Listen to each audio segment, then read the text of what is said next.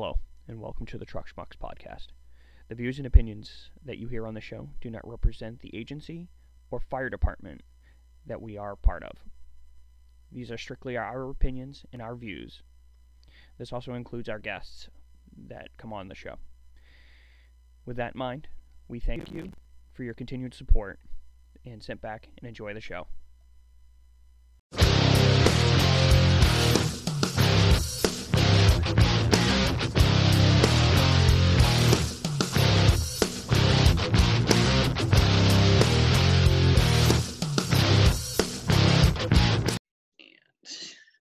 All right, Michael, you want to do your little intro? Oh, God, I wasn't prepared. What episode are we on? We're on 6. I don't even remember. I'm half awake right now. That's because you've been sleeping all day. Get into character. Oh, God. Hello, everybody, and welcome to episode 6, I think we just said, of Truck Schmucks. We have a guest today. A guest whose mustache I am very jealous of. I'm going to admit that. I can't grow one very well. Here. My sideburn is fuller than my mustache. So I got to say, I'm pretty fucking jealous. Yeah, I will say, I couldn't, watching your podcast on YouTube, I was like, I want to grow a mustache like that. I'm jealous. Tell me your secret. It's a DNA that's been passed on for years. Yeah. Well, which is weird because your dad doesn't have a mustache, or did he? He got a legendary mustache. Oh. Wow. It got too much to manage, so he trimmed it. Or he shaved it off. Yeah, he shaved it clean off. I was like, that's awesome. If you just want to introduce yourself and to everyone. Thank you guys first of all, for the opportunity to be here. This is awesome. I'm on the West Coast right now. It is 4:00. You guys are on the East Coast. I love bridging the gap. This is freaking awesome. My name is Rich Zuniga. I'm a full-time firefighter for Los Angeles County Fire Department. I'm a firefighter paramedic. I've been full-time for 9 years. Prior to that, I was a full-time EMT for a private ambulance company for 7 years. I have a 8-year-old son, 5-year-old daughter, and I live in Temecula, California. So again, thank you so much for allowing me to be here. Well, thank you for trusting us with coming on and sharing your story with us. So while I was watching, so if you guys don't know, Zuni also hosts a show called Talking Out of My Stash, which is, I think, freaking hilarious. That's words. It's so true. And the one interesting thing, and I actually did catch on to it, is last night before I fell asleep, I was watching something, and you actually caught it. I was like, wow, so my thought was true. You actually name your episodes after Star Wars, which was kind of cool. Yes. That is awesome. I got my arms full of Star Wars tattoos, so. Oh, that is awesome. I'm still working on it. Can you see it there? I can't. I got Darth right here. I got. Oh, Jesus. Kylo Ren. It's a work in progress. I got some TIE fighters. I got Darth Vader up on the top with that's the Emperor up here. So I'm a big geek and a big Star Wars guy. So it's a big part of my life. And that's all right. I have to hide my nerdiness. So I'm a big comic book nerd. So obviously Captain America. Nice. Captain America is one of my favorites. And I love Star Wars. I have to hide that from a lot of people, but it's out there now. I don't care who you are. Those Ewoks are awesome. There's schools of thought on those Ewoks, but I'm a big fan, even the new stuff and the prequels. So I know that's controversial, but yeah. I was like on the fence about the whole Mandalorian thing, and then I watched the first 4 episodes just to give it a shot, and I'm like, I'm hooked. Yeah, that's been the best thing that they've come out with for a long time. I'm looking forward to season 2. So, fortunately, with all the COVID stuff, that's going to get delayed, but I can't wait. Rona. Yeah. So did either of you guys Sorry, did either of you guys end up reading any of the Star Wars chapter books they actually had out?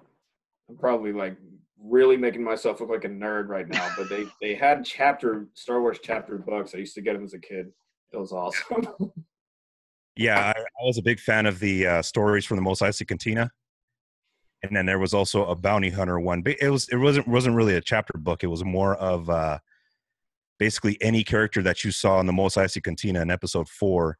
They go on and on about their backstory, who they are, what makes them, and it's pretty interesting. Same thing with the bounty hunters that you see in Empire Strikes Back. They made a whole nother book, and I got it on my bookshelf right here.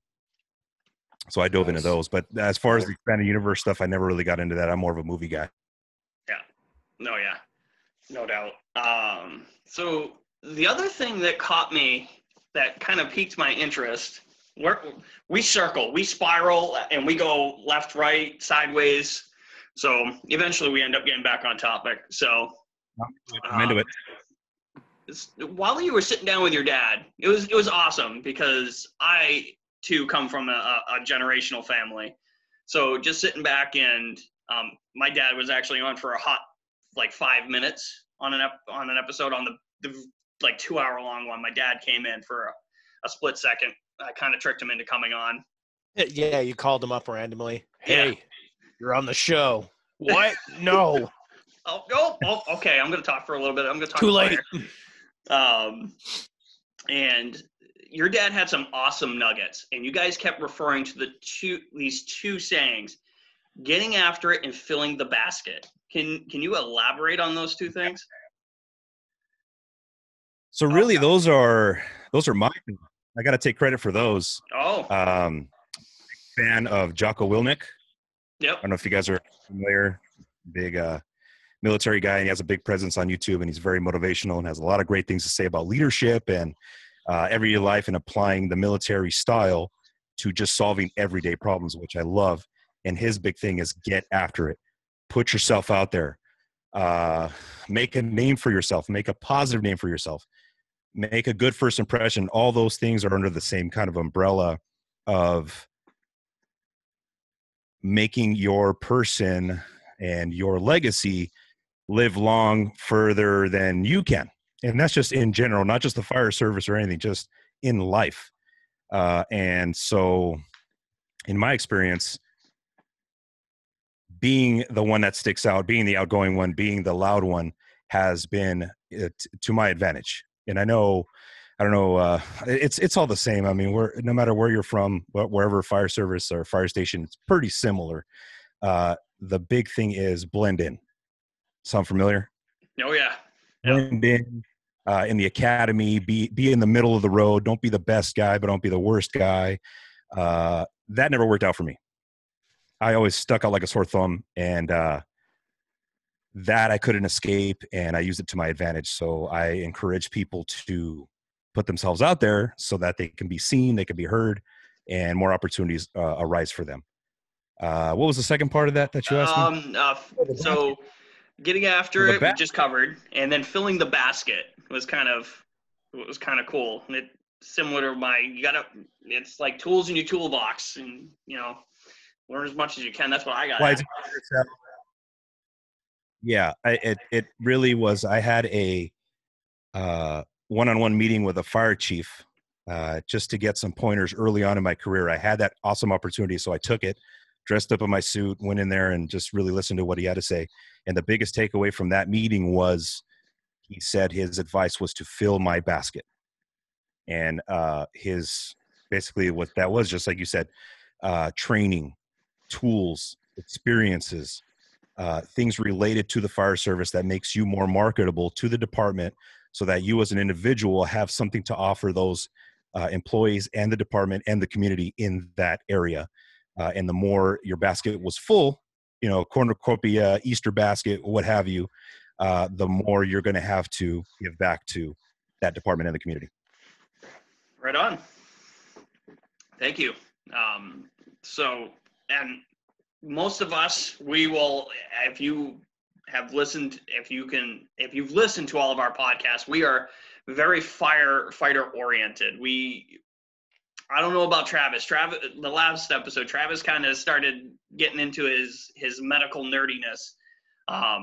So I'm a firefighter that has to be an EMT to work. So, but just listening, and you like inspired me to like, okay. And I was talking to Bagels and Travis about this earlier in the week. I was like, I kind of want to go get my medic. I think he fucking finally solidified me going after it. All right. You know, and I kind of get and I work in the medical field Monday through Friday. 4 days a week now with COVID going on. So I work at a level 1 trauma center. So I'm like, you know, and then talking to the doctors, I'm like, okay, fine. This is actually something that I'm kind of interested in. The cardiovascular system kind of, you know, gets my nerdiness going in the medical field. So, but on that, you want to talk about your first experience with medic school? Absolutely. 100%. What is it exactly you wanted to embellish? Well, you have no qualms of hiding that you failed the first time. Yeah, no problem at all. Yeah. So that was kind of interesting to me. You kind of pretty much was like, yeah, it's okay to fail. Just earn your fuck up and keep going. Which I was like, yeah, I mean, well, the reason why I'm so adamant about sharing that is because that was a life changer. People talk about game changer stuff. That experience changed my freaking life. The reason why I'm so passionate about the medical side is because it got me in. Full-time wise, like right now I'm on a quint, I'm on a truck, we cut holes, we throw ladders, we do the fireman stuff. I love it. It's great. It's the best. But what got me in the door on the West Coast, because it's so competitive, was the paramedic stuff. So again, to fill my basket, to take that advice from that chief that I got early on, I knew I had to go through medic school, and it did help. The reason why I want to share the failure is because anyone that is successful and that has had any kind of achievement or self-worth, gratification, humbleness, all that stuff, you have to go through the bumps. You have to go through the failures. And I want to show those that are coming up that it's okay to fail. Embrace it, learn to love the process, and in that, you will find yourself and learn what makes you tick and what challenges you and how to get through those humps. And if you can take that experience like I do, I take that failure and I apply it to any time life has gotten crappy, and it happens all the time. Oh, yeah. I'll take that experience and I'll go, hey, if I was able to do that, I can get through pretty much anything. And that's what I've done. And the biggest and hardest thing since then personally has been going through divorce. And I applied that same mindset and that same failure. My marriage and my relationship failed. If I applied that same mindset, I was able to get through that. And I am getting through it just fine. It is bumpy, but it makes me grow and it makes me better. Yeah. I mean, Bagels' girlfriend right now, she's actually in medic school. So it was actually kind of nice. Maybe when she listens to this, and Mike, you can probably elaborate a little bit more. Oh no. On which part? How's she doing through medic school? I mean, we should just bring her, if she's home, might as well just bring her in. And I mean, this is awesome. We have a paramedic who's gone through bumps and stuff. So, he's talking to her right now. Absolutely. She said no. Oh, all right. She's like, no. All right. And that's okay. We all have our own style, and it's okay to respect that and have empathy for that. Not everybody is outgoing or wants to put their face out there. I totally get that. Yeah. And it's been through doing a podcast. I don't know if you've noticed, but you learn a lot about yourself. Oh yeah. It's a trip. Yeah. Actually, I remember at first when we first started, I was like, man, we should just be like kind of vaguely anonymous. And then we ended up like on camera. And I'm like, you know what? I'm actually okay with this. But I remember thinking back to it. I was like, man, I don't really want to, blah, blah, blah. We'll just talk. We'll just do voice. And that you guys are examples of putting yourself out there. By putting yourself out there, you didn't know you had that skill or that you would like putting yourself for the camera. Now here you are, and it's a great thing. And now we're, again, we're bridging the gap. East meets West, like you put in your title, which is an awesome thing.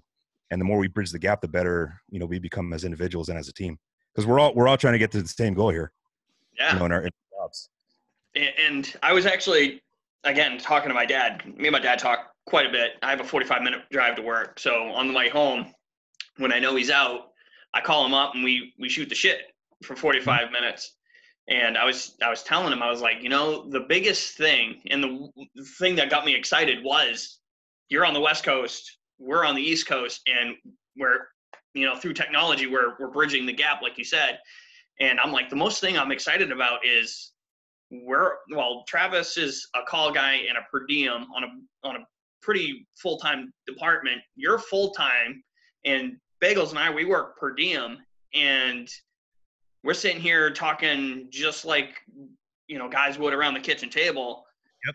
And I had this all laid out in my head because I was going to bring it up, but it goes to show that there is a brotherhood in the fire service, and it doesn't matter if you're full-time union or just, Joe Schmo who comes in when the bell goes off, when his phone goes off, which is, we've talked about it several times. It's kind of disheartening. The only time you ever really see the brotherhood is at retirement parties and funerals. And I hate that. That's not what it's supposed to be about. If I come out to the West Coast, I was like, I don't expect, but hey, I'm a fireman. Oh, come on in. It's happened several times when I've gone to Boston. That's how I've met people that I have become friends with, is just going down and being like, hey, what's up? I'm a firefighter in Maine. And well, at that time it was New Hampshire, but it was like, yeah, come on in. And that just blew my mind when I was in high school when that happened. I agree 100%. We need more of that. And we all achieve the same goal. Our love is the same for the job. We're all geeks for different stuff. Some of us like to collect records, some comic books, some movies, or whatever, cars. But at the end of the day, what keeps us going is we all share the same love for the fire department. And that's what should be the binding factor. I don't care what city, paid, full volunteer, like you said, it should, hey, I'm a fireman somewhere and, I go to visit Hawaii. Here's a shirt, let's trade shirts or let's trade patches or something. It's an awesome community to be a part of. And it's really cool to be a part of something bigger than ourselves. Oh, absolutely. The thing that really, like when I was a kid, what really set it off is literally I grew up in a fire station, and it was a small volunteer department back then. And I remember going down to the fire station every weekend, and I got to spend time with my grandfather. He was on the job. I got to spend time with my uncle, and obviously spend time with my dad. And my dad loves telling this story. When I was, I think maybe 4, I actually got kicked out of a Fire 1 class because I was 4 years old and I was helping the students. They weren't learning shit that day because they would walk up to me and be like, hey kid, where's the Halligan? And I would literally take them to the cabinet and show them where the Halligan was on the truck. So yeah, my dad loves telling that story and embarrass me in front of everybody. Sad to say I can't do that anymore, but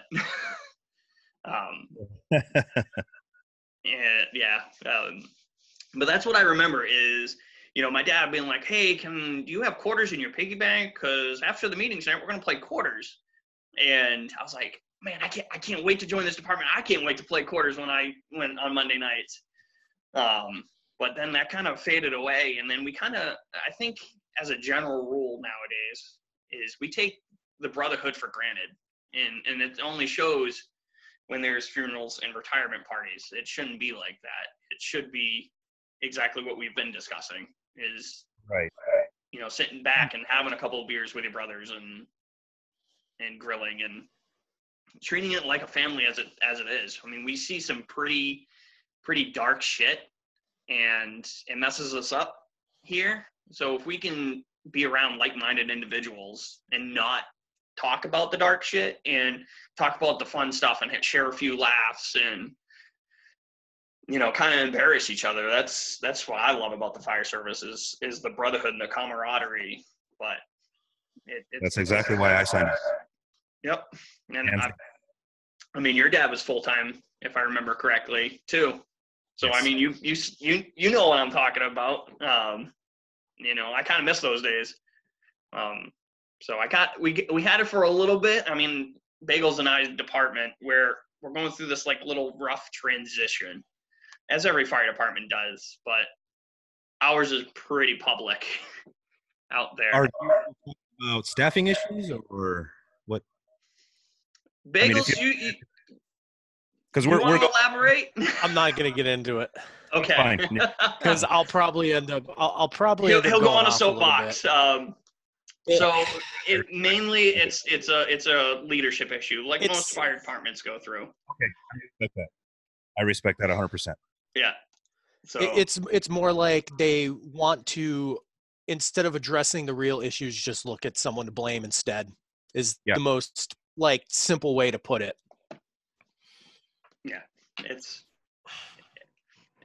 it's kind of like we're bound by secrecy. It's like you have to be like G14 classified to even talk about it, and it sucks because, you know, it's like, man, I don't, and I flat out told our interim deputy chief, I don't know if he's officially got the title, is like, I don't even want to come around anymore. It sucks. It's dragging me down, and I don't need that right now.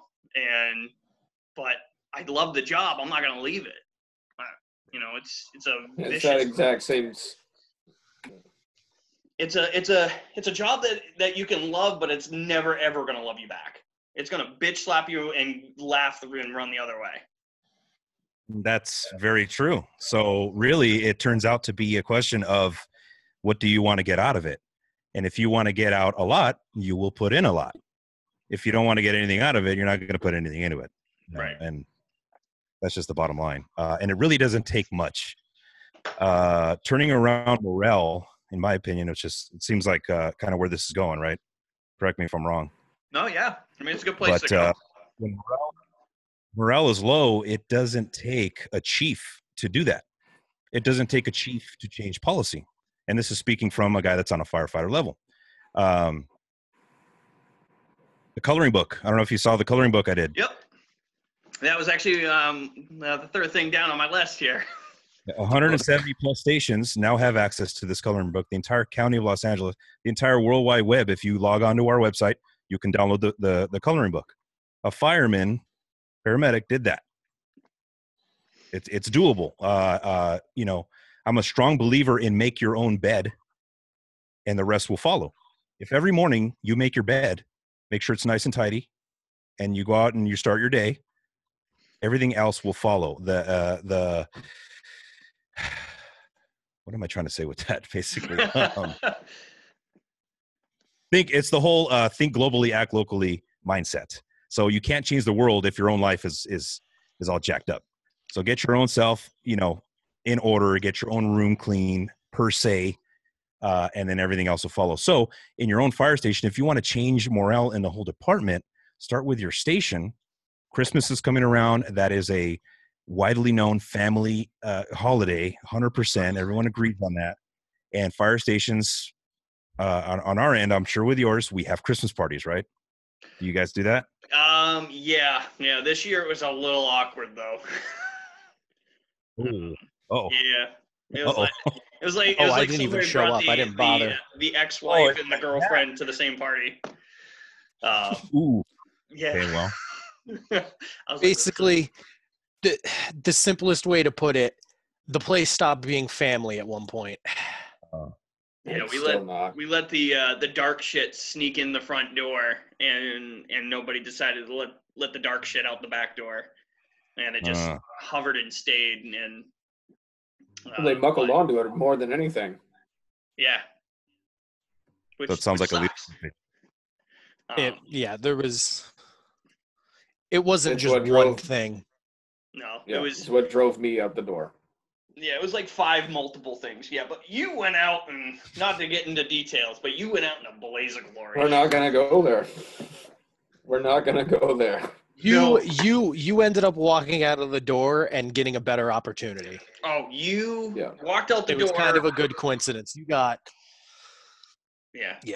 Travis, you walked out the door, gave the finger, and went to literally, if the fire service was the New York Yankees and the Red Sox, you left the crappy last place Red Sox and you went to the Yankees when in the prime, like the 90s, is the best way I can describe it. So That's fair enough. it worked out for you. It ended up Yeah. giving you better opportunities. and I can tell you week to week when we do this, you have become a better person. And so I think being around that tight-knit group of individuals up there has made you a better person Tight-knit. all the way around. So you're not so frumpy all the time now. No.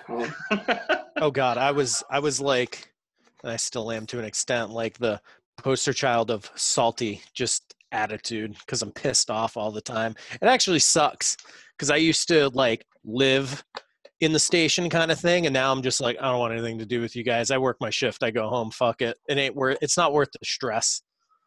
And that's happened a couple of times, not just where we are now. Yeah.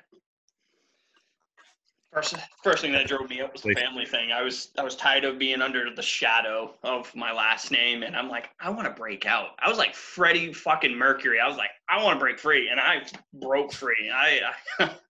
So, and it's just tough. But kind of speaking of the mental game, so you were on the squad for the longest time by the sounds of it. Did you get burnt out? Because LA County has to be like, yeah. I got absolutely burned out, and I will admit that again. Yeah. Very transparent here. 7 years on the ambulance, which is similar, but it's not because you're not in the hot seat. You're not making decisions. You're just driving the ambulance and you're, shuttling the gurney back and forth, basic EMT. But you're still running the same call volume. You're holding the wall at the hospital. It's a different side of it. Becoming a paramedic was cool because I got to now be in that role. But you're running 15, 20, 25 calls a shift. You're following with the hospital, with the ambulance to the hospital on 90% of those. And 80% are because the captain on scene wasn't comfortable with the decisions that you were making. So a testament to what you guys were talking about as far as getting burned out, angry at resentment towards leadership was because certain individuals that were in the leadership position did not have a good understanding and handle on their job, were making decisions on my behalf. And it was irritating. So I thought I had a pretty good amount of experience and a good gut. Yes, I did make mistakes, but as a whole, I thought I was a pretty good paramedic. So to have people second guessing me all the time was frustrating. So it was time to move on.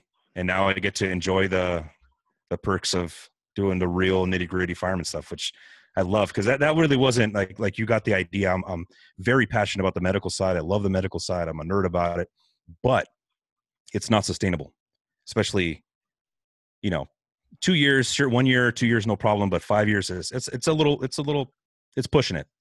But at the same time, I have the opportunity in my department to ride a quint just based on my seniority. Why not? And I'm weak on that subject. I'm weak on construction and roof ops. So in my opinion, if I'm weak on a subject, I'll drown myself in it until I get it right. And that's what I'm doing right now. I mean, since you brought up the subject, Captain Bobby Eckert, I don't know if you've heard of him. He's a captain in Camden, New Jersey.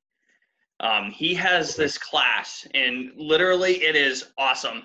Stays true to its name. It is the Idiot's Guide to Building Construction. He goes through very basic, like not even knowing anything about building construction, and he kind of goes through it, and it's really good. I actually took it a couple weeks back, and I was like, oh, this is a good refresher on building construction. And I sat there and I was like, I'm amazed. I'm like, ooh, I'm gonna tell people about this. What is it on? So you have to. I'll send you the link to it. To his Instagram page and stuff.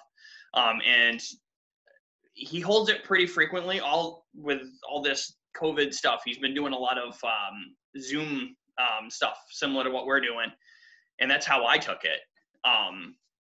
Because he was actually coming up to Farmington, Maine, and I was like, okay, I'll drive the hour and a half up there to go see him because I've read a lot about it. I have his book.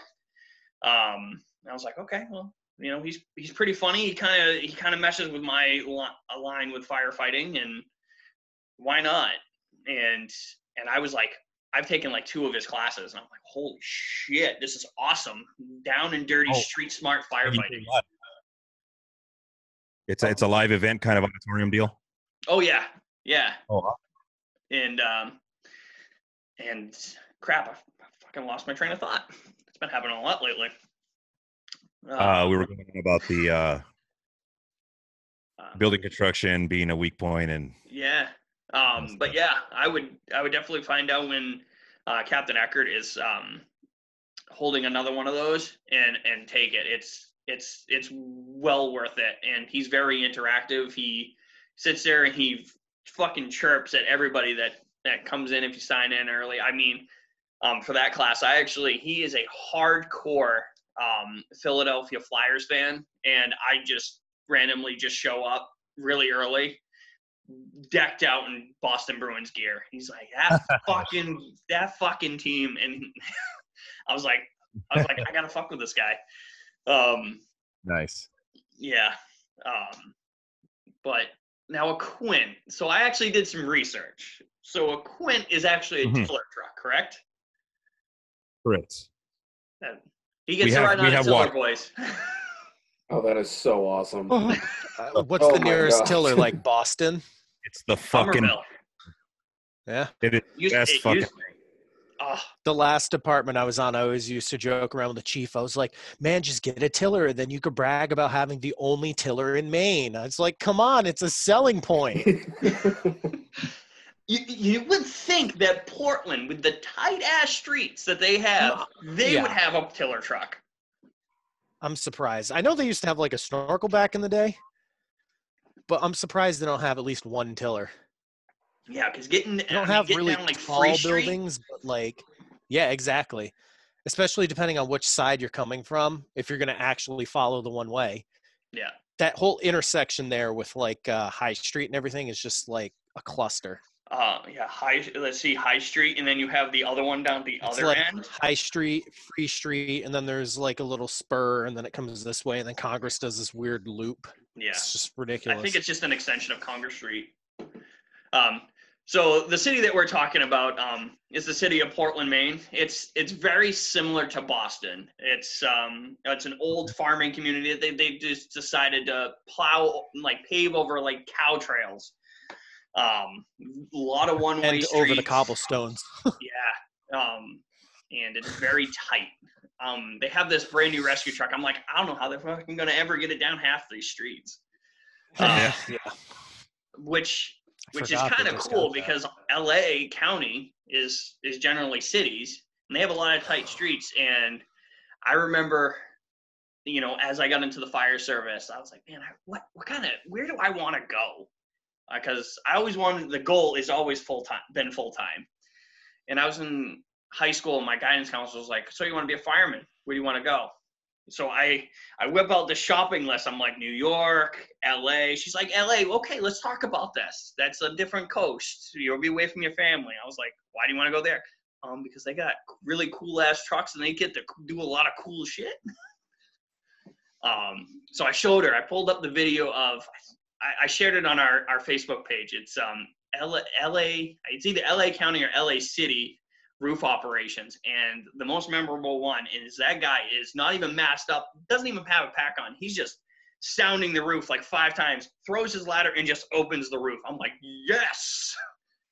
That sounds very LA City. LA City is very aggressive. They're awesome department. They're fantastic all the time. They're freaking awesome department. We're aggressive too, just not as aggressive as that, and they're more, world renowned with truck ops. John Mittendorf. I don't know if you read that book, Truck Company Nope. Operations. He's an LA City fireman. He literally wrote the book on truck company operations. Badass. Yeah. I have been. We don't have a ladder truck in our department, but one of the departments I was on in New Hampshire is we had a bucket truck, a tower, and I happened to, getting on as a probationary firefighter. They assigned me to, we were assigned trucks. We never really followed it, but we were assigned to it. And I happened to get the lucky draw of being assigned to the tower. So I'm like, I am going to live this up. I'm going to live this to the fullest. So I went out, I ordered a red Boston style helmet front with a red one on it. And I was like, I kind of want to red top my helmet. And my buddy's like, no, don't do that. A little too much, too quick. At that time, I was like 6 years into the service. So you got to earn it, right? Yeah. Which is kind of interesting. Like looking at between us on the East Coast and you guys on the West Coast, I mean, there are some big noticeable differences. Like, I think the only department in California that I've ever seen, and I could be wrong, I'm probably good I'm wrong, is San Francisco. They run traditional style leather helmets. And yes. You guys wear the Phoenixes. Yes. Is that just their tradition and you guys just aren't allowed to wear leathers, or what's up with that? Yeah, I really can't say. I can't speak for San Francisco because I don't have any friends or experience with that department. But for us, we're just so big. I mean, as far as the county is concerned, we're so big, 170 plus stations.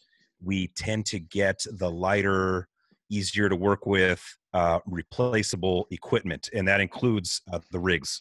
So we don't have the rigs because when we need to do an order of new rigs, we got to order hundreds of them instead of one or two. Yeah. So some of the departments around that around us that have 2-3 station departments, they can get the high llama stuff. So the leather helmets, they're a lot more expensive, and we're stuck with the Phoenix plastic ones. Not that they're any better or worse. The leathers definitely look a hell of a lot cooler.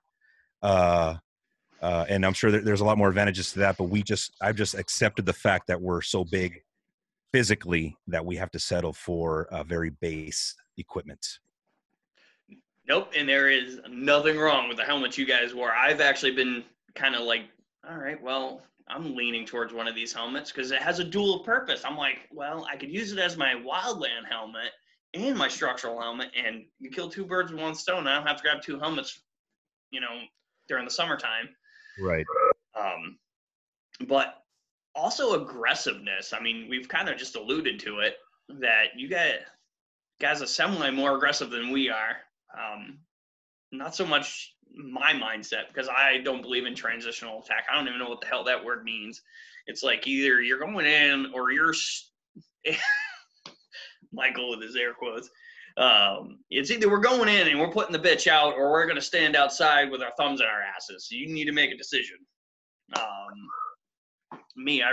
I have the very awesome privilege to work alongside with Chief Daryl Calcones, who's the chief in charge of our training, who was a spearhead, a big leader in that idea. And his thing, behind closed doors, behind the videos and all that stuff, is his big thing was transitional attack was not made to replace anything.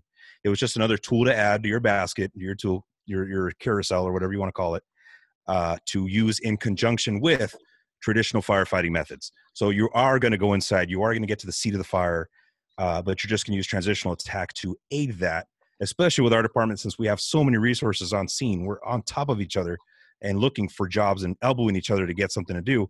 One company can be attached to transitional attack while others are doing rescue and others are doing roof ops and another is making the internal push. So sure, that's not going to be the glamorous job to get the transitional attack. We know that, but it's part of the piece of the puzzle, and it can be used. Not necessarily all the time, but it is used when we can. Right. I don't know about the you two boys, but I started watching Live Rescue, and they follow, I think, Sacramento a lot.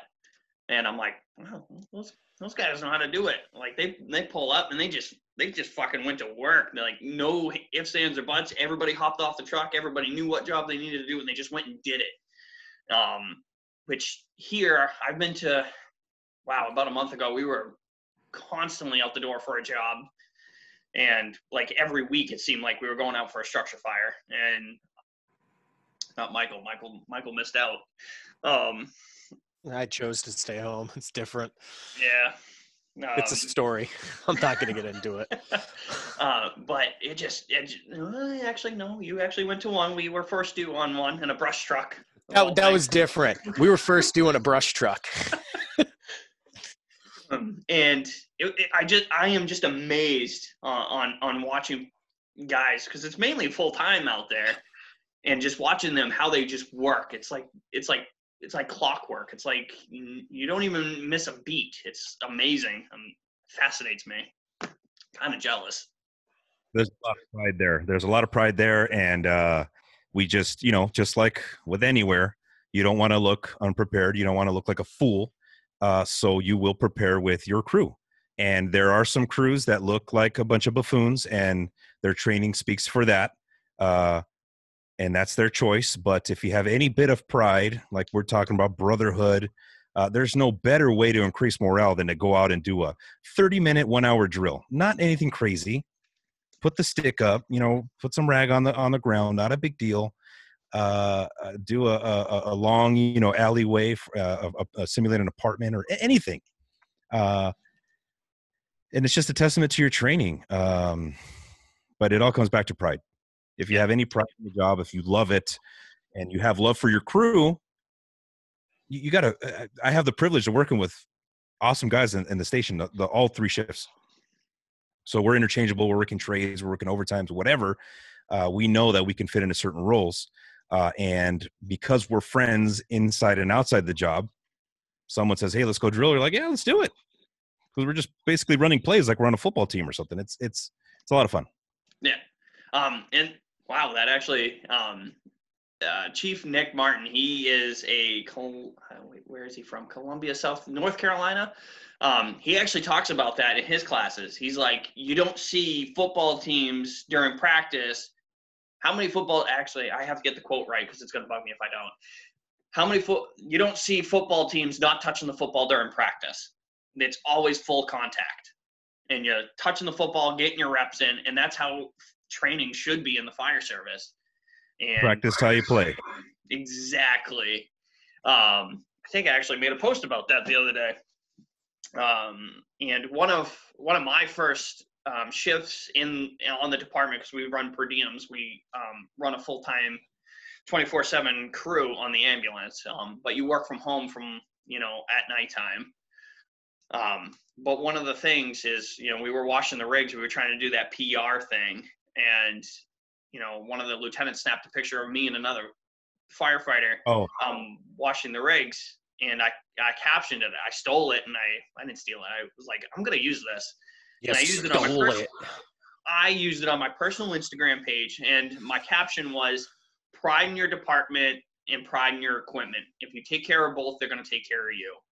Mm-hmm. And that's how I have always seen it. I mean, I had the fortunate pleasure of spending 12 weeks at the New Hampshire Fire Academy. And it was just guys who love the job, one of the instructors, and I absolutely love him, and I will use his name, Bob Welch. He used to be on Rescue 1 in Manchester, New Hampshire. He's also the drum major for the New Hampshire Pipes and Drums band, so he goes to a lot of funerals. And awesome. Not awesome, but I know what you meant. He was like, I push you guys hard here, because when you guys get out there and you guys make a mistake and you fuck up, I don't want to go to your funeral. So I'm going to push you hard here so you do the right things there when the shit's real. And that stuck with me. I'm like, holy shit. And I'm like, this guy knows his shit. I'm gonna be a bug in his ear just to learn from him, because he's very traditional. He believes in the brotherhood, which is awesome. And I was like, I really like you. And he actually he's a hard ass. I'm going to say it. He's a fucking asshole when the first day he comes in and trains you. But as you start getting going and he starts seeing who's going to make it in the job, and he kind of like, hey, good job. He kind of like befriends you, and I 'Cause know you weren't. exactly, and that's how it should be. I'm not going to bust your balls and be a dickhead because I want to be. No, I want to make sure that you're going to be able to do this job. When the shit hits the fan, you're going to be up my ass making the push to the fire. And Part of the team. And you help me. exactly. Off. Why does Master Yoda screw with Luke Skywalker when he first meets him? Same concept. Exactly. I'm so glad we tied a Star Wars reference into this whole I always talk about do. firefighting. Fucking with Luke, and Luke's like, "Fuck this! It's swampy. It's wet. I can't stand this shit." He's being impatient, and Yoda's like, "I can't train him. Nope. I can't do it. He sucks." Same concept. My fucking dad. I was like, all right, I'll give it a try. And then he dropped the fucking Yoda bomb of "there's no try" on me. I'm like, you son of a bitch. This when Yoda's able to use the Force and lift Luke Skywalker's X-wing out of the swamp, what is Luke's reaction? I don't believe it. And Yoda says, "That's why you fail, because you don't fucking believe." That's step one. You got to be into it. Yep. If you believe in this, you believe in the brotherhood, you believe in the department, you're naturally going to give back. You're naturally going to be motivated, and you're going to be happy, which is the ultimate goal. Yep. And Travis, you want to jump in on that? Because again, we talked about it like 20 minutes ago, how one simple flipping of the bird just made you a better person all the way around. And now, we get these awesome videos of you being like, "Oh, look what I get to do, guys. I'm driving the rig today." We never got that when you were on our department, and now we're getting them, and you're like, "I'm on the engine today. I'm on the squad today, boys." And it's really awesome, to see that, just that little change, and you're like, I fucking love it. And the biggest thing that pushes that is really just how, I'm going to sound cliche with this, but it's the overall feel of the department itself. Granted, I mean, just as with anything else, it has its rocky days. It has days where, people are like, "Oh, I don't want to be at work," but it's a good department. People are on their shit. They like to train, and they don't. You don't ever run into. You ask somebody for help, or you want to go over something like, "Do we do it?" Just go look it up on YouTube. No. When in the department we all three work on, that happens a lot, and I got tired of it. Or you weren't in the clique, so you didn't get to go see the cool shit or be a part of the cool stuff. Sometimes it would be scheduled when you weren't around, which, to summarize the place where I used to work with Mike and John, unfortunately it's a good old boys club. You have to meet a certain mold or you become a target. And it shows even out on scenes. I don't which give is a even fuck. more regrettable. But no, the transformation I felt after leaving that department was within a week. Because going to work where I am now, like there's so many people in this department, like there's shifts that I will be around complete strangers. And I'm like, hi, I'm Travis, and I'll be that guy who's just sitting in the corner like, all right, and I kind of feel out the crowd a little bit. But no, it's so I'll stop rambling. It's awesome. The change I felt after about a week of being out, I wasn't frustrated anymore. The constant pissiness left, and it was a good change overall. I mean, and you're a call guy on another extremely busy. Well, I can't say it's busy, but on the EMS side, you don't see many fires. It is Not anymore. no. I mean, well, obviously, never. So today actually kind of confirmed it for me. I work as a medical assistant in a clinic, and one of our patients, she was like telling me the story. I'm like, you should call 911. She's like, but I can't go with my mom. I'm like, that shouldn't stop you. There is clearly an emergency for your mom.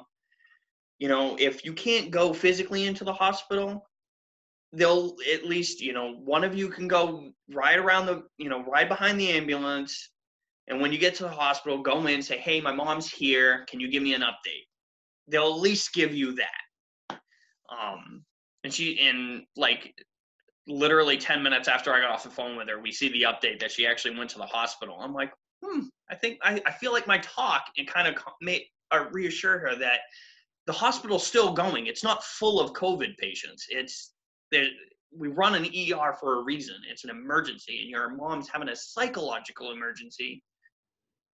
Go on. It's okay. You're not going to get COVID if you go into a hospital. I mean, we're all masked up, and it's crazy that the entire world thinks that the entire hospital's overfilling with these patients, and they're not. We have literally 13 patients admitted to our hospital right now with COVID. That is it, 13.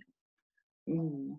And I'm sure it's pretty heavy out in California, obviously, which... Yeah, and that's 13 at the biggest hospital in the state. The only level 1 trauma center in the state. Yeah. So, and being able just to talk people down is the biggest thing. And, you know, we had a fire a while back, and me and Mike were on it. We were actually the first two. We were actually joking about it about 5 minutes ago or so. And, you know, I was like, hey, you know, my experience kicked in because I've been doing this job since I was 16. I know a thing or two, or I think I know a thing or two. And me and Mike, we were debating all the way to this fire, like, oh, we should start a second alarm. As you should. Yeah, and it was. Well, I was like, hey, you know, we're 2 miles away and we see a smoke column. This is a rural community. It's not unreasonable to call a first right now, so let's do it. And then we get there and the barn's fully involved, extending to the house. We didn't know it was abandoned yet, but I was like, again, water supply is going to be our issue. Let's go to a second. In retrospect, the only thing I would have done different is instead of a second alarm, I would have requested a tanker task force. That's the only thing I would have done differently. Yeah, first alarm. I was just like, I know I will get more water with a second, so I'm just going to call it. Yeah. When do you guys get on a... Oh, God, I don't remember. So, obviously, it's different. Automatics are a ladder, another engine, a tanker. I'd have to review, but at first it's just like more engines, more tankers. Yeah. But this particular rescue issue, like you're saying, you had a exposure, so that's going to tie up another couple resources right there. Yeah, and initially the second alarm got called off, and then the acting deputy chief got there, and he had thick, swirling brown smoke coming out of the eaves. He's like, "Oh, maybe I should keep my second alarm coming." And maybe we should actually do that. Yeah, I'm like, "Why you?" And at one point, I was like, "Man, I'm rolling over my head." And I'm like, oh, we got mutual aid companies coming in from New Hampshire. I'm like, hey, we should switch to our TAC channel and our dual band repeater in the truck. And I was pretty much blown off on that. And I'm like, okay. Hey, you know how we're using UHF and they're using VHF? Hey, we have a thing that makes us talk to each other. Maybe we should use it. Nah. And I pretty much got that. I got the whatever, kid, you're wearing a black helmet. And it was from a red helmet. And I'm like, the same. I'm like, okay. And then that's another story in itself, but. And 2 minutes later, And 2 minutes later, I hear, hey, we should switch the dual band repeater on. I'm like, and I actually said it out loud. I'm like, who thought of that? There's an idea. And the truck had actually finally shown up. Yeah. It was third due. And your tacticals VHF? No, we use UHF. So Oh, for some reason, the county we're in is like the only county in the state that uses UHF. So really what it is like New Hampshire uses VFire 21 as the channel for like everything. And then we're on our UHF. So we just have a repeater to do our tactical frequency into the like state tactical frequency. That's really all it is. Okay. That, and we can do a bunch of other channels, but that's really what the common words, that's what the whole point of it really is, of as to why we have the crossband repeater. Yeah. So then they don't have to get their own radios. They could just keep using theirs. Gotcha. And they don't have to, when the excuse me, I'm going through puberty now. When the officer hops off the truck, because, you know, our neighboring departments are primarily full-time. So when the officer hops off the rig, they don't have to grab another radio. They can just, you know, switch to, you know, VFire 21. And it's like, oh, now we can talk. But yeah, that was a pretty cool fire. Haven't been one like that. And it came out as a barn. And when you think, and I've been to several barns, because the community I used to live in, we were a small farming community. And I'm like, okay, it's a barn. It doesn't have to be very big, but it was a big barn. And then it's extended to the house. I'm like, oh, fuck. And when I get up there, my instincts kick in, and I start looking, and I see footprints going into the house. I'm like, ah, fuck. And I yelled down, and I was like, I need another person so we can at least go down and make a decent search, because this fire is coming at us hard. Yeah. And I'm like, we got to go in here and at least make an attempt to do a search. But luckily enough, it was legit abandoned, which you never ever assume. Every building is occupied until you prove it isn't. Mm-hmm. We had to go back for a week. We had to go back and do some massive overhaul on that the next day. But that was fun. It was good training for our explorers. So actually, that entire fire was a good training for our explorers, because I was like, one of them was like right here on me. He's like, "What can I do?" I'm like, "Here's the hose. Hold this. Spray there." Because we weren't going in. Which kind of leaves The me barn to collapsed like 5 minutes into being on scene or something. I didn't see that. I was on the other side. So Apparently it happened. I heard it. I was doing water supply, so. yeah. I walk out to go to rehab, and I look down the street, and I'm like, what the? I literally said this out loud. I'm like, what the fuck did I do? Because I made the call, and I stand by my call. We made the call. I encouraged you to. We debated from the time we left our detail all the way to when we got to the end of the driveway, and we were like, "Yep, we're doing this." That's the thing. It was a discussion. It wasn't just like you being like, "No, we shouldn't." Me being like, "No." It was like, "All right, let's actually run through what's going on. What do you think? Let's go back and forth." And then I think I literally said at one point, I was just like, "Fuck it, who cares? You could always cancel units." Yeah, it was like right when we were like, we could start to see the glow of the fire, and you're like, fuck it, we can always just call it. And I was like, you could turn people away. Yeah, we pulled up. We got the B side built. I don't know how you guys do it, but you know, we do the A, B, and C. Yeah, A, B, C. Yep, it's easy. Firefighters were generally just stupid knuckle draggers, so easy. 1, 2, 3, or A, B, C, D. ADCB. Yep, that's exactly what I was going to say. Proves my point. So we had heavy fire on the A side and the B side. I'm like, yep, and it's just extending down towards us, getting closer. But that's what, and to me, that's what proves the leader is you talk to your crew and be like, okay, guys, what do you think? Because I could have been wrong. Michael could have been right. Mm-hmm. But we discussed it, and it didn't matter who was right or wrong. The job got done, the fire went out. The way I look at it, the way I look at it is it doesn't matter who's right or wrong. Did anyone get hurt? Did anyone die? It doesn't matter who's right or wrong. You did the job. You got it done. No one got killed. Perfect. Yep. As long as it didn't take you like 9 hours when you could have done it in 1, then maybe it's a little iffy, but other than that. again, these guys know it. But one of my favorite videos, and I share it quite often with these guys, is from Captain Eckert, and he was doing a National Fire Radio on tap event, and he standing next to this giant, fermenter, and he's like, everybody wants to be a fireman until it's time to be a fucking fireman. And, everybody wants to do gangster shit until it's time to do gangster shit. Yeah. And that's the same thing as I look at it. We get into this job because we love to do it. I want to do it because I love fucking running down a hallway with fire rolling over my head.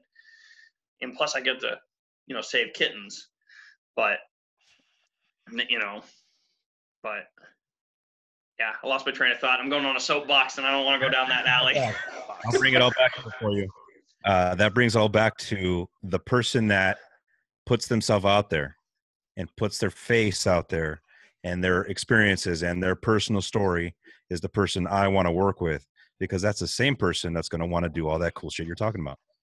The one that hides, keeps things secret, they don't want to do the gangster shit. No. Everybody likes to talk a big game until the big game actually is here, and it's like, okay, let's go.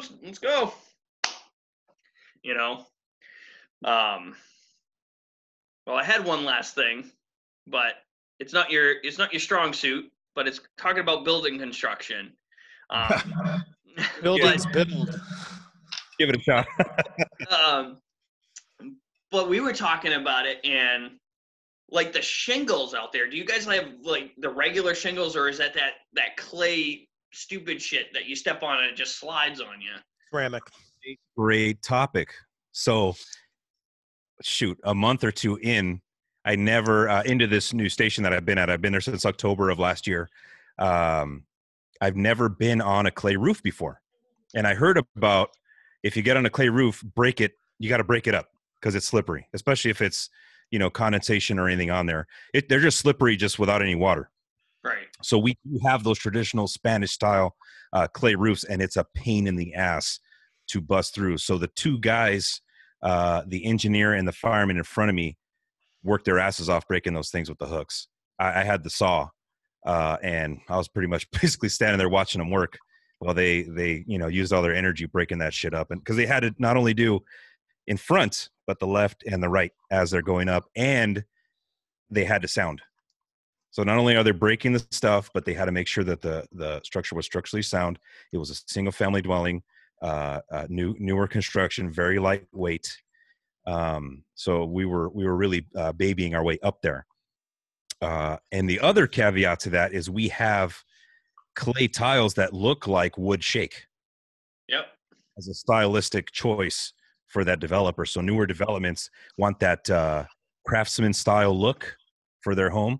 So they have a clay tiles that look just like wood shake roofs, but then you have to bust those up too, and it's a huge pain in the ass. Yeah, I have that experience with that, so luckily I had a good answer for you there.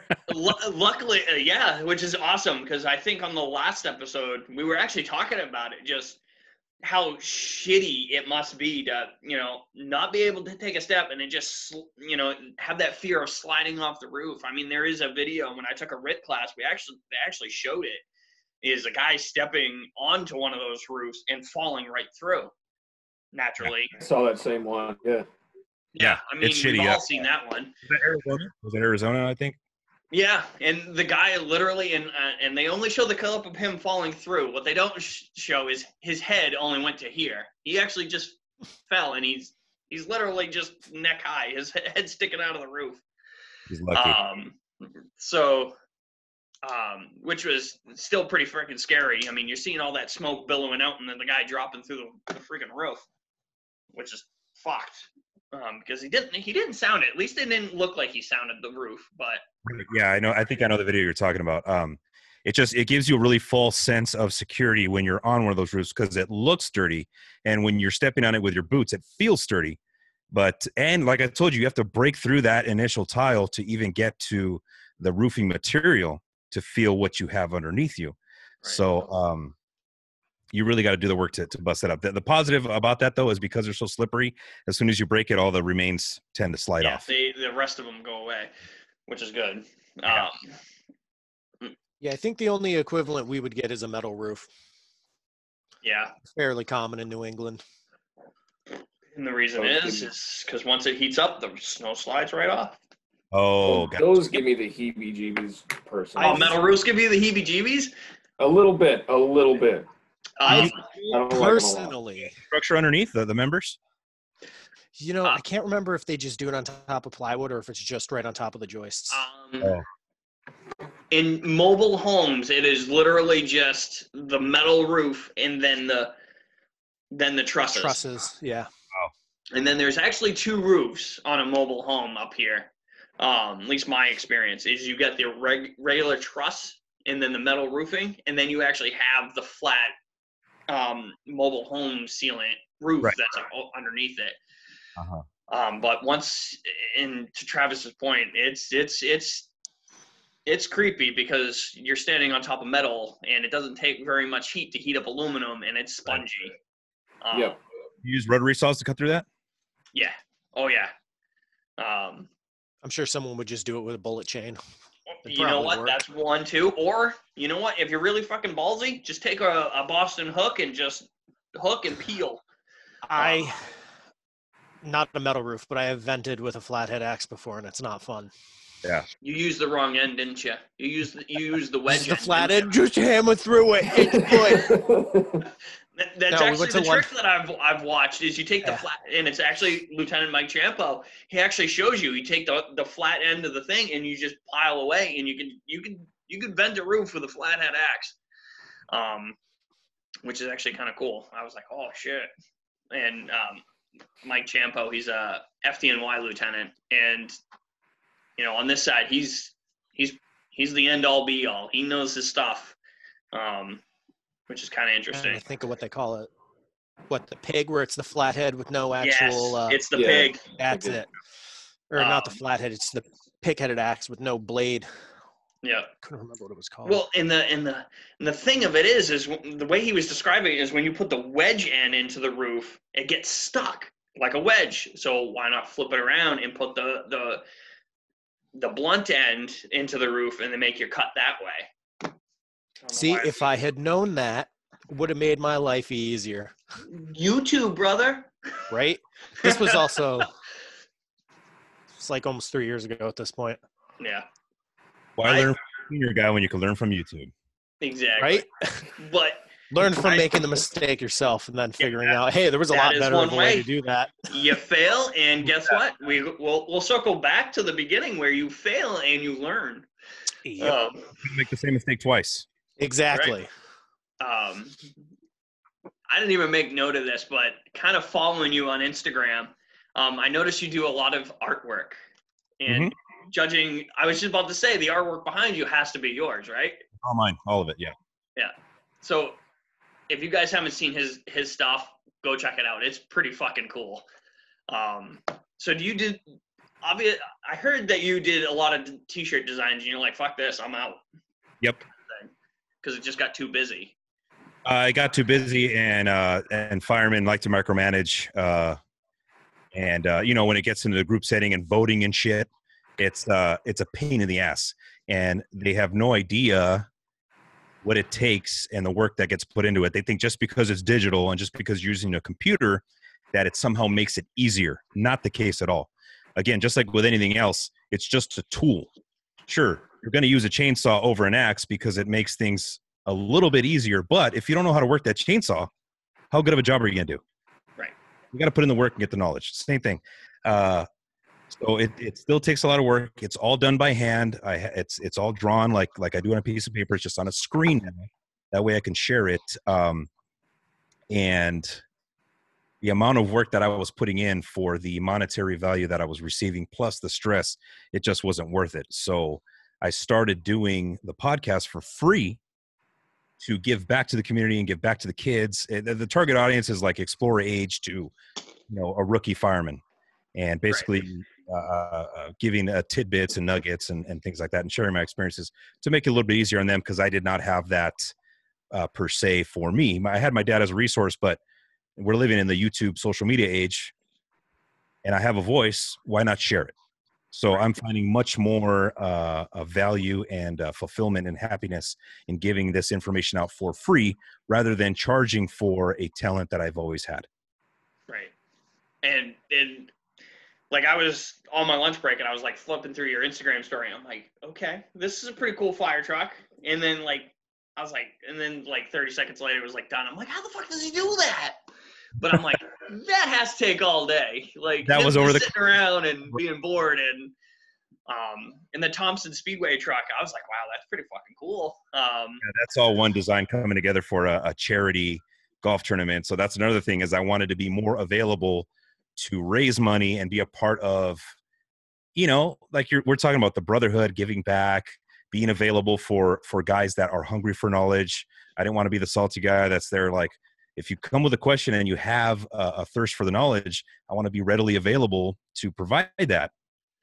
And doing the designs was not that route. So giving that up as a side business is great because it's freed me to use that talent for giving back and just friends and close people, and for myself, really. Yeah, I'm definitely. I don't know how many episodes you've gotten in. I know that we go quite, as you can tell, we spiral and then we come back on course. So it makes our episodes quite long. But it has to help out with like the dark shit that I was talking about in the beginning. Just being able to like free, like kind of meditate and kind of just let go and just kind of draw. It must help out with the mental health kind of aspect of it. I preach 1,000% because I've been to the edge, based on what we were talking about. I'm very passionate about the mental health aspect, and I'm glad that is now a thing that is getting the focus and forefront with us as a brotherhood and a career. And I preach sticking and finding balance with talent, with hobbies. You like to golf, you love to fish, hunting, whatever have you, painting. Yeah, I'm learning a lot of guys are fishermen. You're outside, you're getting sun rays. It's a great thing. And you're stressed out at work, people aren't helping you, or you had a busy night, to go and have something to decompress with that makes you a normal human being is huge. And it makes you a normal human being, go figure. Right. So it goes back to that concept of, if you have a saucer with a coffee mug on top, you fill that coffee mug as you fill it up and it overflows, and the saucer is everyone else around you. They reap the benefits of that extra spillover. Now, if people are taking away from that and you have an empty coffee cup, the people around you can't take from that, and it's just miserable for everybody. So fill your own cup, fill your own basket, and then it overflows onto everyone else around you, and they will reap the benefits as well as you. So not only you're going to be happy, but so is everybody else. Yeah. And like drawing leads me, gets me there. When you said, I get stressed out and where it's busy, I bust out being able to create something from nothing and look back on it. For me, I'm like, man, this is fucking awesome. Yeah. And and Travis actually put together episode 2. I don't even know how you met James, but we got on a soapbox of mental health because that was the driving force of this whole thing. Everything else is just bloomed on its own. Our whole thing was to be able to create an outlet for the three of us to talk about, the service. And, I went through my own mental health shit, and that's the reason why I stepped away for 10 years because, being on that busy New Hampshire department, we were seeing fatal car crashes every other week, it felt like to me. And, going to a fatal motor vehicle accident that I later found out that following Tuesday, well, the next day, actually, it was a good friend of mine. And that sucked. And being able to handle it professionally and personally, it was married together for a very long time, and it still is. Professionally, I've been able to let it go and talk about my experience with that, but personally, I'm still back on that sunny October Sunday. Yep. And what you were smelling, wearing, the time of day, who was your partner. I mean, you never forget that shit. Yep. And I remember sitting in the cab of our heavy rescue truck and talking to my dad. I'm like, I can't believe I'm staring at a dead body right now. And it was covered up, but I'm like, I can't believe we're staring at a dead body. Now I know what he's talking about, just sitting there for hours at a time waiting for the ME to show up. And it sucks because that was a double fatal. So you have the body here and the body over here. And it's like, you can't do anything. And what really kind of bring this back to the circle is the three of us. We were at an active shooter, and the three of us were just standing around. It's like, let's fucking go, Chief. We gotta get us in there, but we have to make sure that the scene is safe for us to enter. And that was really tough, waiting 7 hours to know that there's 2 dead bodies in there. It's like, what the fuck was the point? Right. So that kind of dwelled on us a little bit, and that was like one of the first like major incidences with this department. But it was like, you know, and then the stressors of everything. It's like, fuck, I don't even want to be here anymore. I just want to drink my liver into eternity. And it's like, I don't like feeling that way. I want to share these feelings with everybody, and you know, make sure everybody knows it's okay to feel this way. And you know, just today I was walking through the hospital and I happened to see one of my buddies. He's like, man, I'm really getting fucking stressed. I'm like, hey, brother, my phone's always on. You have my number, text me. And, you know, when this shit's all over, we'll go grab a beer and wings at Benga's. Huge. That is huge. It goes a long, long, long way. And the guys that were there for me during my divorce are, you know, we'll still go and we'll hang out and we'll have beers and talk about the good times. And it is huge, key factor for me being able to have this opportunity to talk to you guys on the East Coast and do this podcast. I feel like I got a second chance because of the people that have been around me. Again, the brotherhood got me through. They saw the signs and symptoms before I did. They reached out to me. They were there for me. You know, I'm very passionate. Next Rung is a great organization. I support them 100%. And I see great strides in the next 10 years for mental health in general, but specifically in the fire service. And I really look forward to seeing that. Yep. And that was the other thing that inspired us is Blake and everybody at Next Run was like, oh shit, let's do something let's try to do something with them in collaboration of what we want to do. And I was talking about it today. It's kind of weird that everything just kind of aligned perfectly. I talk with my hands a lot. I don't know why. But I was talking because, again, I work in a clinic where geriatric folks with dementia, that's our thing. And I was talking to our psychiatrist. I was like, I'm actually surprised they haven't pulled you guys up to the big house yet to talk to everybody. And what kind of sparked that is there's a nurse at a busy New York hospital, and she looked like worn down. Like a 12-hour day looked like a 24-hour day for her. And she actually shared something personal. You know, as a nurse, or in our case, EMTs, paramedics, we see death at every level. Mm-hmm. But for the nurses, and this shit made it real for me, is they're the ones that are there with the people, holding their hands when they're dying.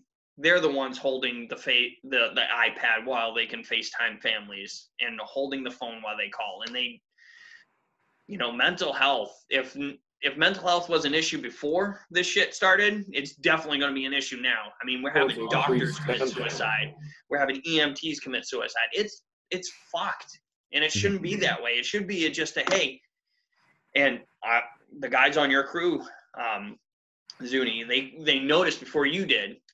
Yep. I mean, you're an outgoing guy. You make people laugh.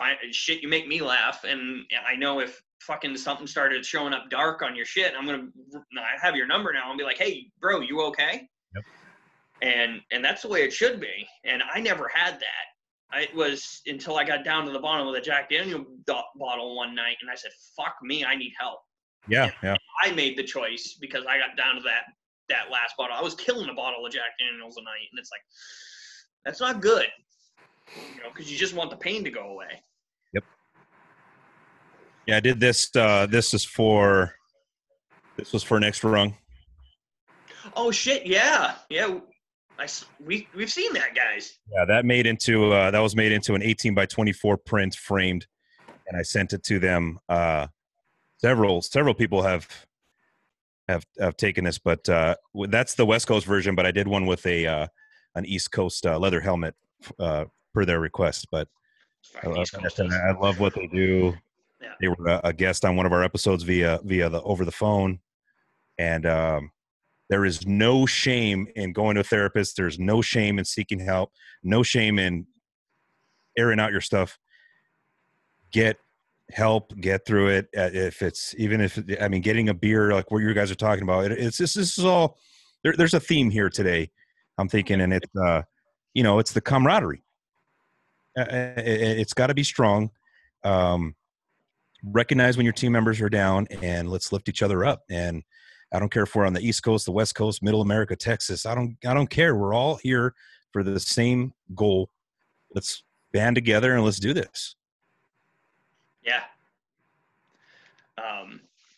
And it kind of came into its own about this whole brotherhood thing. And I love it. I could sit here for another 2 hours if everybody's available, just sitting here chit-chatting and creating something nice. And I kind of just made that post of, hey, we're looking for guests just for shits and giggles, because we're like, we're running out of fucking topics, guys. And I was like, man, we should really reach out, branch out, see who's interested in coming on with us, because we have such a little bit of a following on Instagram and Facebook, and then you just like 2 hours. It felt like after I made that post, it's like, hey, when can I come on? I was like, fuck yeah. And that's exactly what I'm talking about. Let's take action. We talk a big game. We repost other people's stuff. This is bitching, that's bitching. We argue over wood ladders versus aluminum and all that. I always make that joke on my podcast. But let's actually do it. And this time, especially with COVID, this is our time to relight the campfire. Back in the days, we I'm talking about Old West. I love Tombstone and all that stuff. I love that shit. That's what inspired this mustache. Sorry, I don't shake hands. Back. Lighting the campfire and telling stories, and the senior guy telling the new guy, hey, relax, or telling stories or whatever. This COVID is our opportunity to get on Zoom as a digital campfire to get on here and tell our stories. And that's what we're doing today. That's what we should keep doing. And it's just, I think this opens the door here. There's so much potential, and I'm super stoked about it. And I'm so happy that that you guys allowed me to be on here with you guys.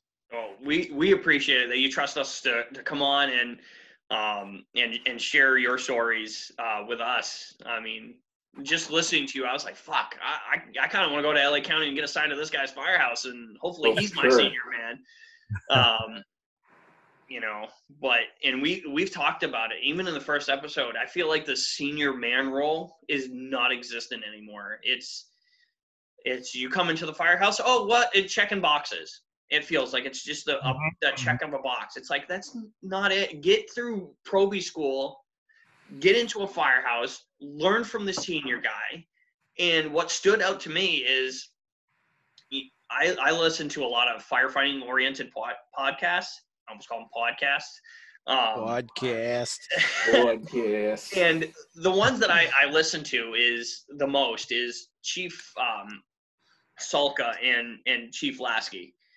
And Chief Salka, he is retired FDNY, and he's like, I remember back in the day when a Proby would come into the firehouse and the senior guys would fight over him. I'm like, that's what we need nowadays, is we need the senior guys to step up. And I get it, they're burnt out and they're fucking counting the days to retirement. But make fucking good time of the time you have left in the firehouse. Pass your knowledge down. Because that's the only way this fire service is going to live, or else we're going to end up being like England. Nothing wrong with it, but we're going to end up being exterior firefighters And the only Well, time we're going to go in is if there's immediate life threat. That's Yeah. why we left there. That's why we left there and we started our new shit over here. Exactly. We're doing it our way. We're fighting fires with hookers and booze and gambling. It sucks over there. We're not. We're the fire department, and we came here. We started our new shit.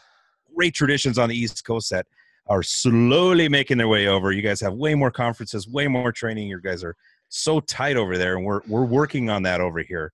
But yeah, that's why we left over there, because it sucks. We're gonna make it America again, make firefighting great again.